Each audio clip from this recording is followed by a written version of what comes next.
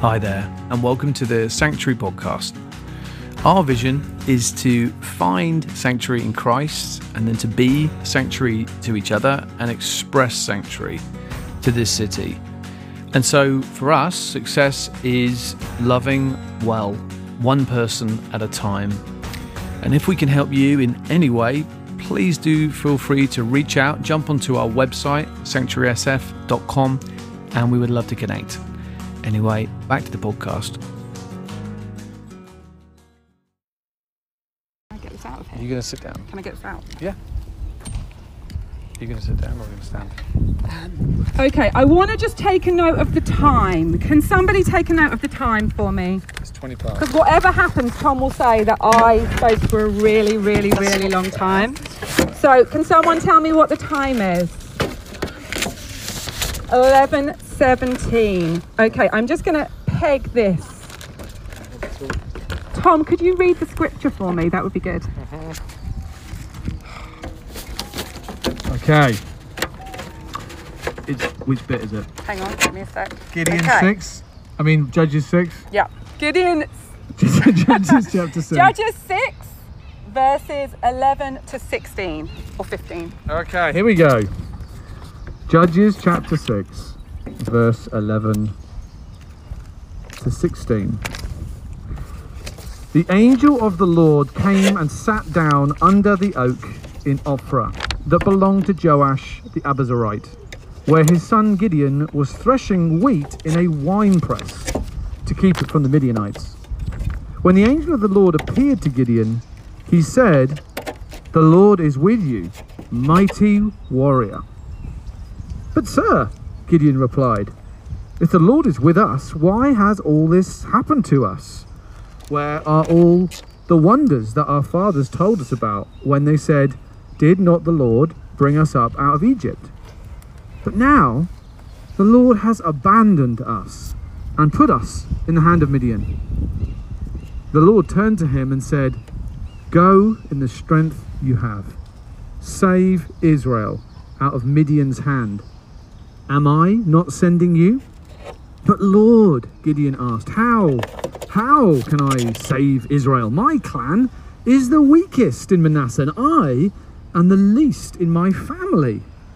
And the Lord answered, "I will be with you, and you will strike down all the Midianites together." Okay, thank you guys. This is one of my very favourite passages from the Bible. So yeah, Tom is right in that I could speak for a very long time, but I will not. I am going to touch on many things. I am not an expert. I'm not a therapist. I'm not a psychologist, but I'm going to touch on a few subjects today because it's things that I feel like God's been speaking to me about. So, Gideon is in hiding. We have learned from previous weeks, Tom spoke to us and then Jesse spoke to us about how the Israelites are being pillaged year after year by Midian. They are struggling. They probably are kind of a different generation to the people who saw the promises of God fulfilled. They are struggling to hold on to what God has promised, what he has said. Gideon is incredibly aware of his weakness when the angel of the Lord comes and speaks to him. He says, and we are going to focus on verse 15 for most of my talk. He says, "I am the weakest of the tribes of Israel, and I am the least of my family." He is saying, I am the weakest and I am the least. For Gideon, like many of us, I'm sure, the kind of shame he feels in his life, and we're going to go on to talk a bit more about shame, is kind of rooted in his family of origin. He feels shame, not because of something he's done. I'm sure he has done things wrong, but his shame is rooted in the fact that he was born into a particular tribe and into a particular family as the youngest son. He believes that his family of origin and his background disqualifies him. And basically, he says to the angel of the Lord, he says, please, you've got this wrong. Please send somebody else. Now, Brené Brown, which I'm sure lots of you have heard of, she has done extensive research into shame. She's kind of become famous as an author. She's had a Netflix series and an incredibly famous TED Talk on vulnerability. She's done extensive research into shame, and she defines shame as an intensely painful feeling or experience of believing we are flawed and therefore we are unworthy of love and belonging. She says through her research that we all experience shame. So if you're thinking, oh, this talk isn't for me, I promise you, as we go deeper, I'm sure there is an area in your life where you have disqualified yourself or you avoid certain situations because you are scared of feeling shame. We may experience shame because, as we said, of our family, because of where we grew up, because maybe of our family of origin, because of our country of origin. We may experience shame because of our appearance. And this, I think, is huge in our Western culture. We experience shame, men and women, young and old, because of our weight, our height, our age, our shoe size, our skin, whether we've got kind of trendy clothes or not. We experience so much shame around our appearance. We may experience shame around our financial status or our employment or lack of employment, our education, maybe our mental health or our sexuality. And we may experience shame because of things that have even been done to us in the past or things that we have done ourselves in the past, mistakes we have made. So abuse or trauma or sin or addiction. As I've said, for Gideon, there seems to be this generational shame that has a massive hold on him. It's not about something he's done, it's about who he is. And he believes that he is flawed and there's nothing that he can do about that. And childhood events, probably we can all think back to a cringe-worthy moment in our childhoods where we felt shame, or as a teenager, because as children, we do not know to put our guard up. We don't protect ourselves. We're not, thankfully, we are free. And so we do things that free children do. We're not protecting ourselves from shame or from our nakedness. And so we can probably all look back to moments in our childhoods where we experienced shame for the first time. And as I said, that might be something that was done to us, or there might be something, a mistake that we made, or just the family that we were born into. And the problem is, when we experience shame, it's not like other emotions like worry or excitement or, I don't know, even fear, that it's just kind of fleeting and we can get away from it. Shame kind of takes up residence in us and it seeps into us and we internalize it. And it kind of becomes who we think we are. So shame is kind of much more about we are bad, whereas guilt or humiliation might be about us feeling bad.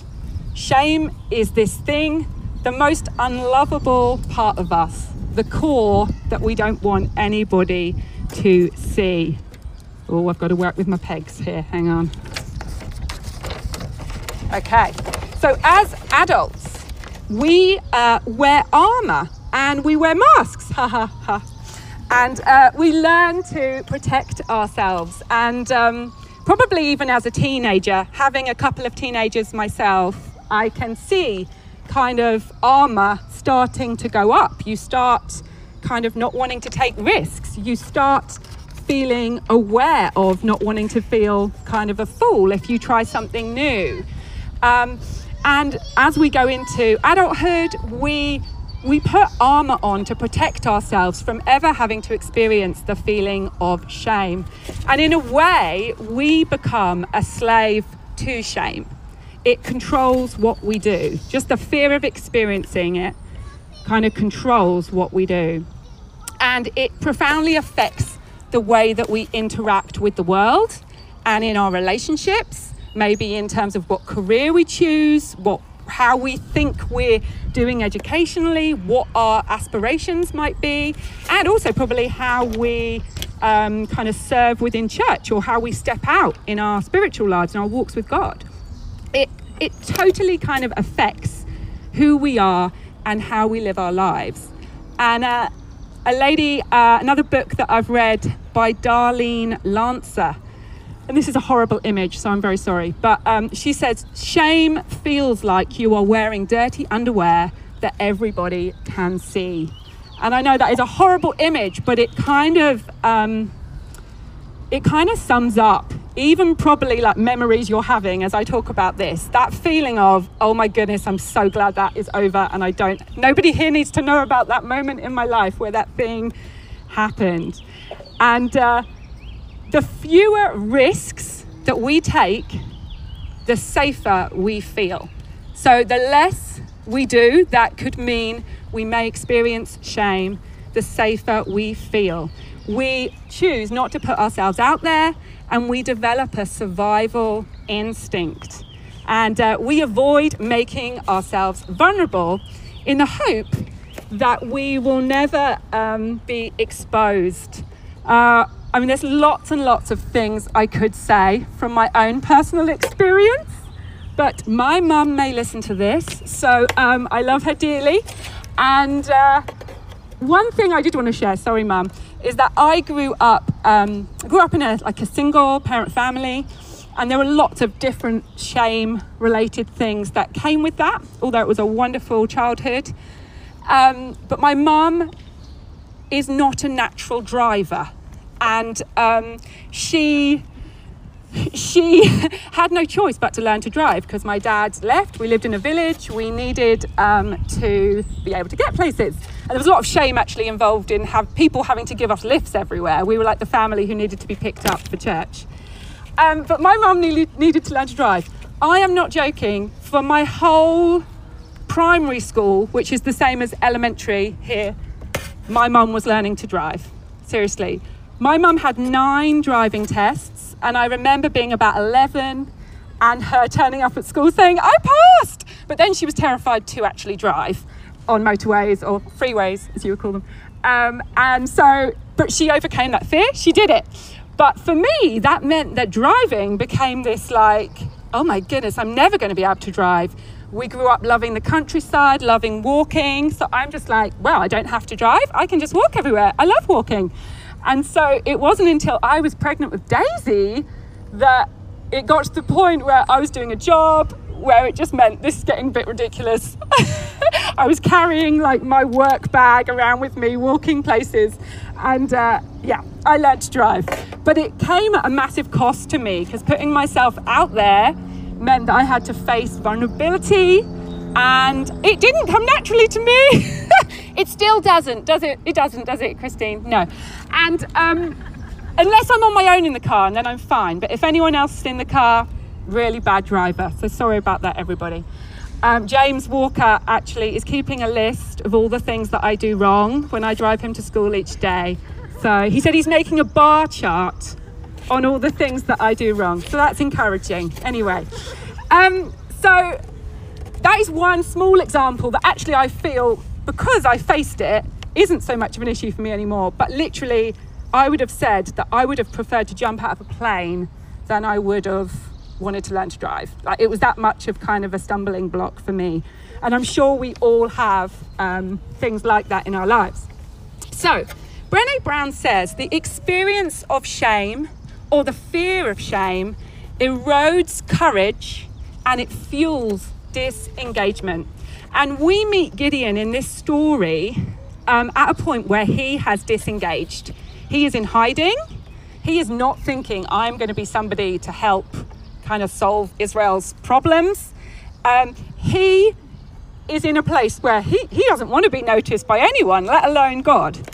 And God comes to him and says, I want you to save Israel. You are a mighty warrior. And this pushes every button in Gideon. This is a massive trigger for him. He does not want to risk. He does not want to be made vulnerable. And I just want to say, like, if God asks you to do stuff, and I'm sure most of us who've been Christians a while know that usually if God asks us to do something or we read something in the Bible and we just have that feeling of, oh, this applies to me, it usually requires risk and it usually will require some vulnerability. And so how do we overcome this fear of shame? And how do we overcome this feeling that, we're just not good enough, that we cannot do it? Now, there's two things I want to just focus on today. One, I believe we have to be honest about our inadequacy.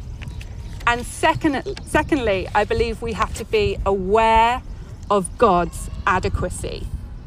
Okay, so honest. So, Gideon, I'm sure like me, many of you grew up kind of learning about Gideon and almost kind of, he was characterized as like a coward, a scaredy cat, that he almost like, we kind of laugh at him and think, oh, I'd never do that.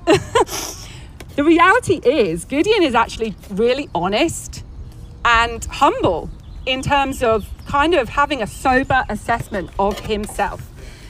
Jordan, in his commentary, says, Gideon responds with humility.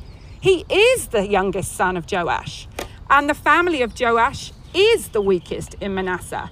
And after all, Manasseh is one of the inferior tribes of Israel, compared with Ephraim and Judah. Gideon is a most unlikely candidate for this task, and it will be necessary for God to build up his faith. But we must remember that God is teaching his people how to make war, and that holy war is fought by faith. Gideon and Israel have to learn that however weak they are, God could still destroy the enemy when they look to him in faith. So actually, he has a correct view of himself. He is weak. Paul, in the book of Romans, says that we shouldn't think of ourselves more highly than we ought. We shouldn't actually have this kind of self-inflated view of ourselves. We should look at ourselves soberly. God hates pride. He doesn't actually want us to pretend that we are heroes and that we have it all together. In fact, that doesn't really help anybody, and it doesn't help him. Gideon's humility actually reminds us of Moses and many other stories in the Bible. Moses also in Exodus, when God comes to him, he says, no, I'm not the right person for this job. I am not eloquent. I am slow of speech and tongue. He says, oh Lord, please send somebody else. But the amazing thing is, in our inadequacy, God steps in, and God's adequacy becomes just all the brighter and all the stronger because we're not trying to do it in our own strength. Rather than excluding us, it is, sorry, I dropped the thing. Hang on. Oh, little breather there. Good. So excited. You're so excited. I am excited. Sorry. It pinged off me, the thing.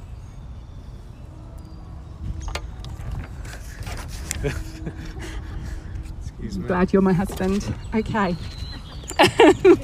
Okay, so where am I? Okay, basically, their weakness, Moses and Gideon and us, rather than their weakness excluding them, their weakness is actually the very reason that God has chosen them.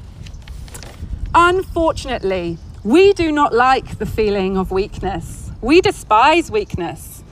We hate feeling weak. If we are going to step out and do something, we want to practice on our own first and make sure that we're amazing at it. We do not want to step out and look like a fool. We have an enemy that makes us kind of pendulate between pride and shame. And we either want to feel like we are amazing at something or we're not going to do it at all. Or he brings shame that will make us not even try and will just make us completely disengage. 1 Peter says the devil prowls around like a roaring lion looking for someone to devour. He is waiting to pull us either into pride or into shame. So God knows our weakness. He is not surprised and he's not shocked by it. In fact, he chooses to work through it.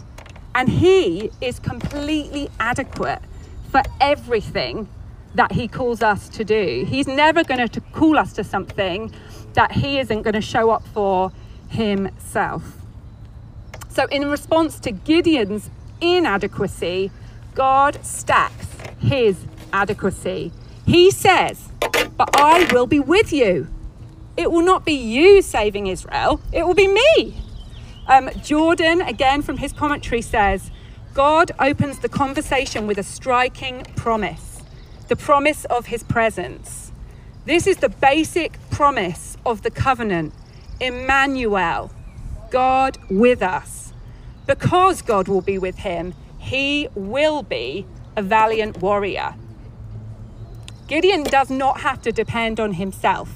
He doesn't have to go to kind of like warrior camp and go and become an amazing kind of ninja.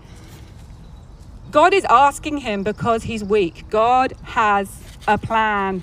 I just want to tell you one quick story of where this has been so true in my life. As you know, we are not from here. We came from England, and I had a very nice life in England.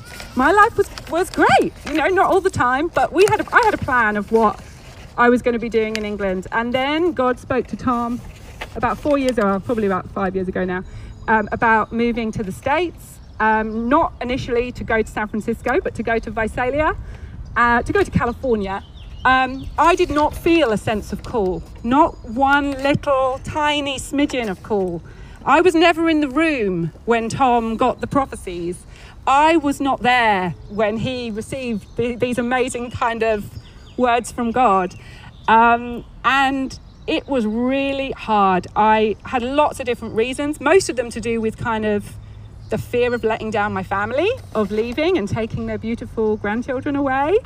But also pride issues of felt like I wanted to get on with the life that I had planned in England and with the friendships I had there and the things he called me to in the UK. And as time went on, I felt like I was losing control because God was continuing to speak to Tom and he wasn't speaking to me. And it got to a point where I knew I probably had to do this thing. I had to do it, but I was so mad at God for not showing me, not giving me, an audible message. And then I had a dream, and it was in the midst of a really dark time. I was really struggling with lack of control.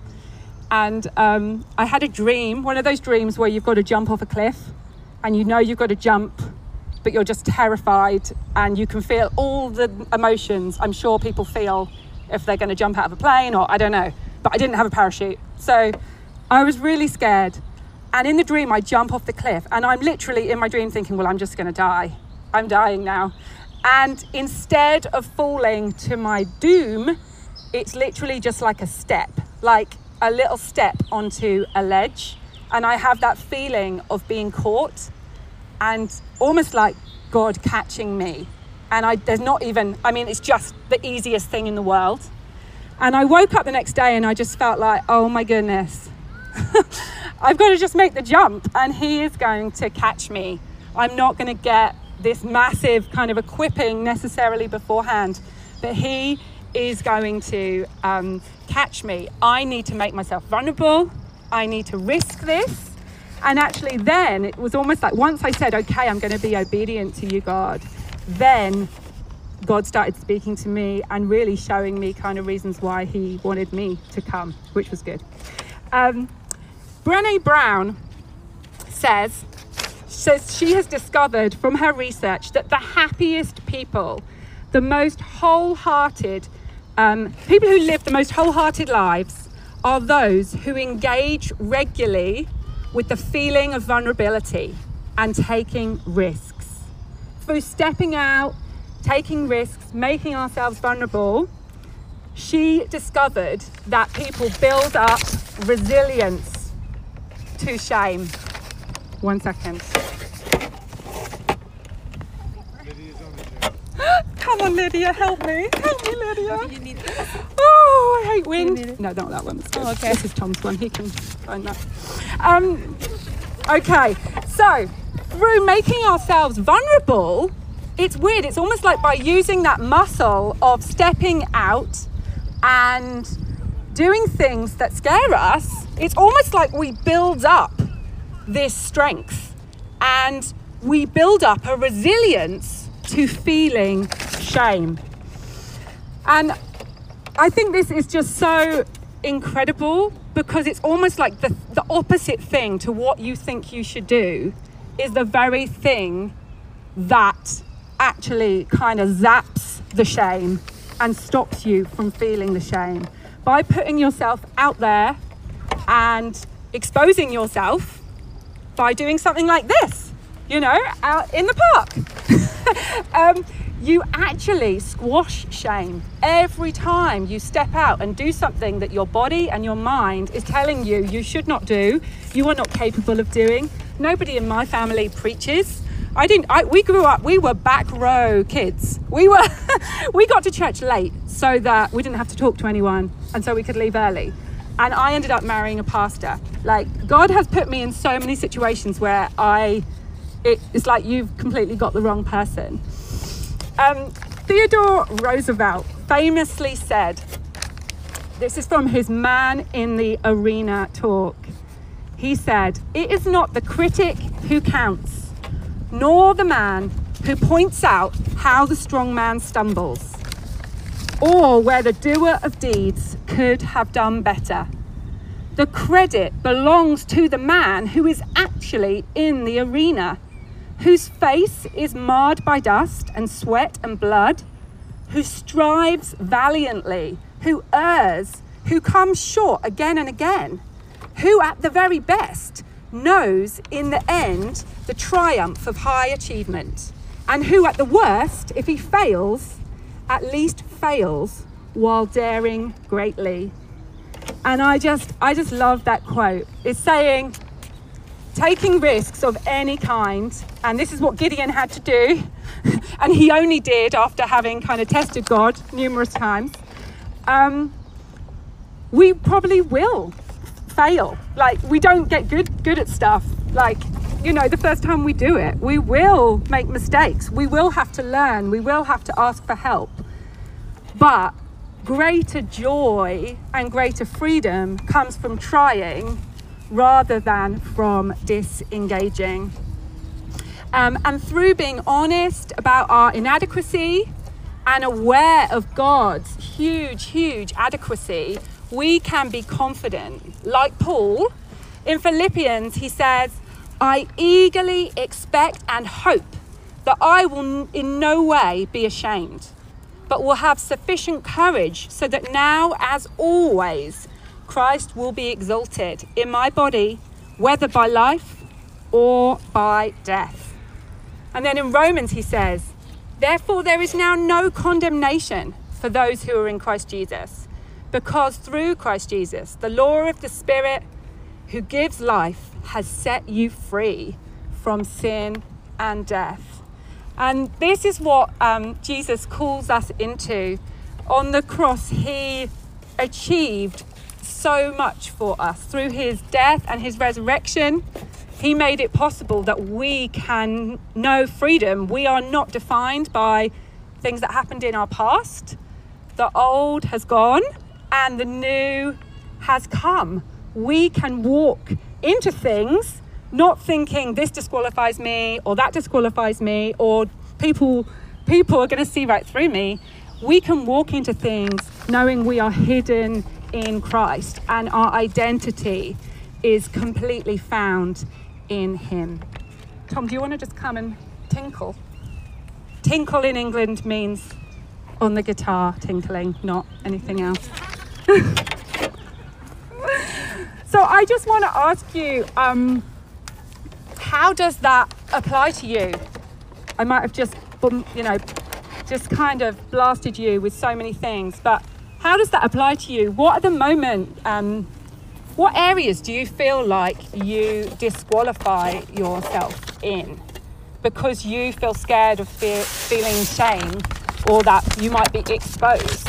And these can be small things. They're not all massive things. We're not just talking about like career change or preaching or starting a business. This could be a small thing like reaching out and being friends with someone, or being honest in small group, like Max and Matt said earlier. Like small group can be a place of vulnerability where we can start to actually be honest about the things we're struggling with.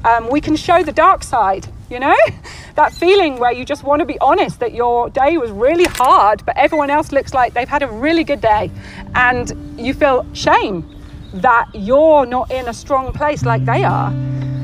And what kind of limits do you put on yourself or on God? Do you have faith that He is a God of adequacy, that He has everything that you need? If He's asking you to do something, if you're getting that little nudge, then He has everything that you need. Do you feel more concerned about feeling shame or experiencing failure than you do about being obedient to God? John Wimber said, "The economy of the kingdom of God is quite simple. Every new step in the kingdom costs us everything we have gained to date. Every new step may cost us all the reputation and security that we have accumulated up to that point. The disciple is always ready to take the next step. If there is anything that characterizes Christian maturity, it is the willingness to become a beginner again for Jesus Christ. It is the willingness to put our hand in His hand and say, I am terrified half to death, but I will go with you, Lord, and I will risk everything to go with you. You are the pearl of great price." And yeah, I just want to ask you, maybe just close your eyes. Maybe just close your eyes where you are. And we're going to sing another song. I need you. Yep. And just while we sing this song, just think about what area maybe you're holding on to tightly, where you maybe have disengaged, where you just feel like the risk is just too much. The feeling of shame would be too much. Maybe it's that you need to tell someone. Maybe it's that you need to reach out to someone this morning and just say, look, will you pray with me about this? I just know I need to move forward in this thing. I need to be obedient. Yeah, I'm just going to pray for us. Yeah, Lord Jesus, I just thank you for your word. I thank you for this word through Gideon. I thank you that you chose a weak man like us. I thank you that you, throughout the Bible, you do not choose rock stars. You do not choose heroes. Lord, you choose normal people. And Jesus, I pray that we would not be people who live in shame. We would not be people who are tied up in knots because of things that happened in our past, God. I pray that we would be people who really hold on to the truth of what you achieved at the cross and through your resurrection, that we walk free, God. I pray that would be an amazing testimony to people around us, God, that we can walk free of shame, even if that means it costs us something, Jesus. Yeah, we just thank you, God. I just pray you would speak to individuals this morning, gently, tenderly, and you would do a work in us, Jesus. You would lead us to more freedom. You'd lead us to more joy, Jesus. Yeah, we love you, Lord. Amen.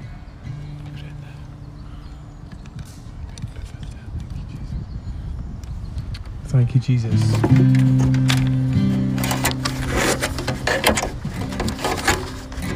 Just so appreciate.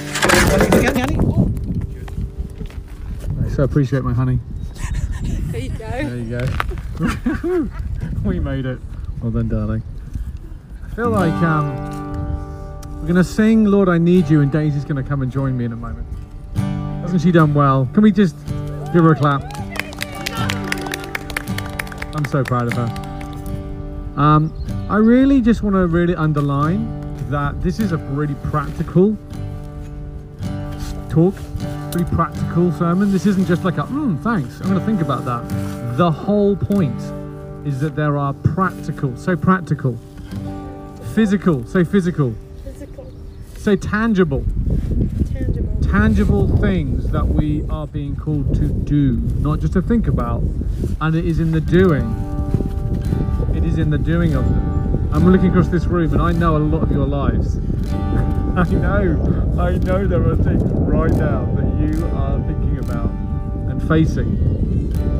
And I know that as we get ready for this year, as we re-engage as a church, as we think about more and more people coming, and some of you stepping up to lead small groups and teams, and in your private lives as there's new things to do, that step, that actual step of faith is so huge. It's wonderful. It's not easy. You're in a safe environment where you can do that. So we're going to sing again, "Lord, I Need You," because as we've heard, this isn't about anything ultimately in us innately. This is about Jesus who is with us, enabling us to do that which we could never do. I'm so relieved all the pressure is on him. Hallelujah. It's such a relief. The resurrected Jesus. Lord, I come and I confess, bowing here, I find my rest. Without you, I fall apart. You're the one that guides my heart. Lord, I need. Lord, I need you. Oh, I need you. Every hour I need you. My one defense, my righteousness. Oh God, how I need you. My sin. Where sin runs deep, your grace is more. Where grace is found, it's where you are. And where you are, Lord, I am free. Holiness is Christ in me.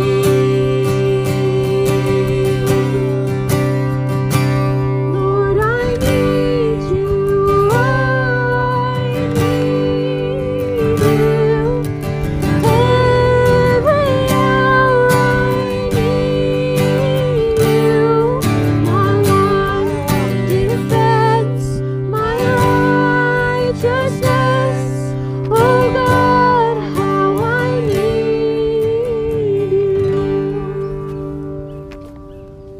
you. Jesus, we thank you so much that in you we find that place of total safety where, Lord, we do not have to pretend to be anything more than we are. I am so grateful that in this year for Tom Shaw, you have shown me how I've been carrying more shame than I ever realized. And my prayer over this precious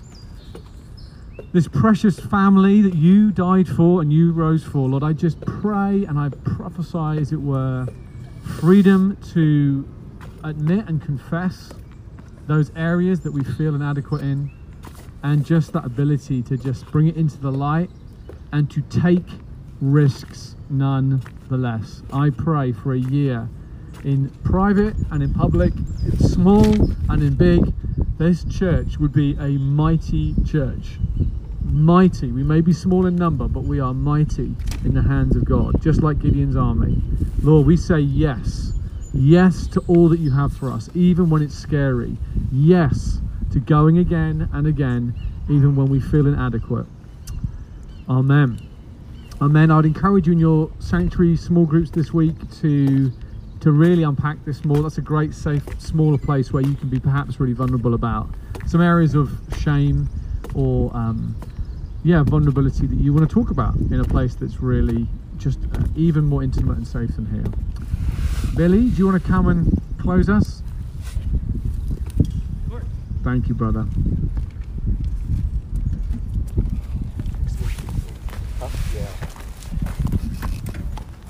Right. I only heard a little bit of it, but the bit that I did was fire. We'll get a recording maybe. Hey, that's a wrap, I think. A full lid, as they say. Just a couple things as we go. As on the way out, go grab your kids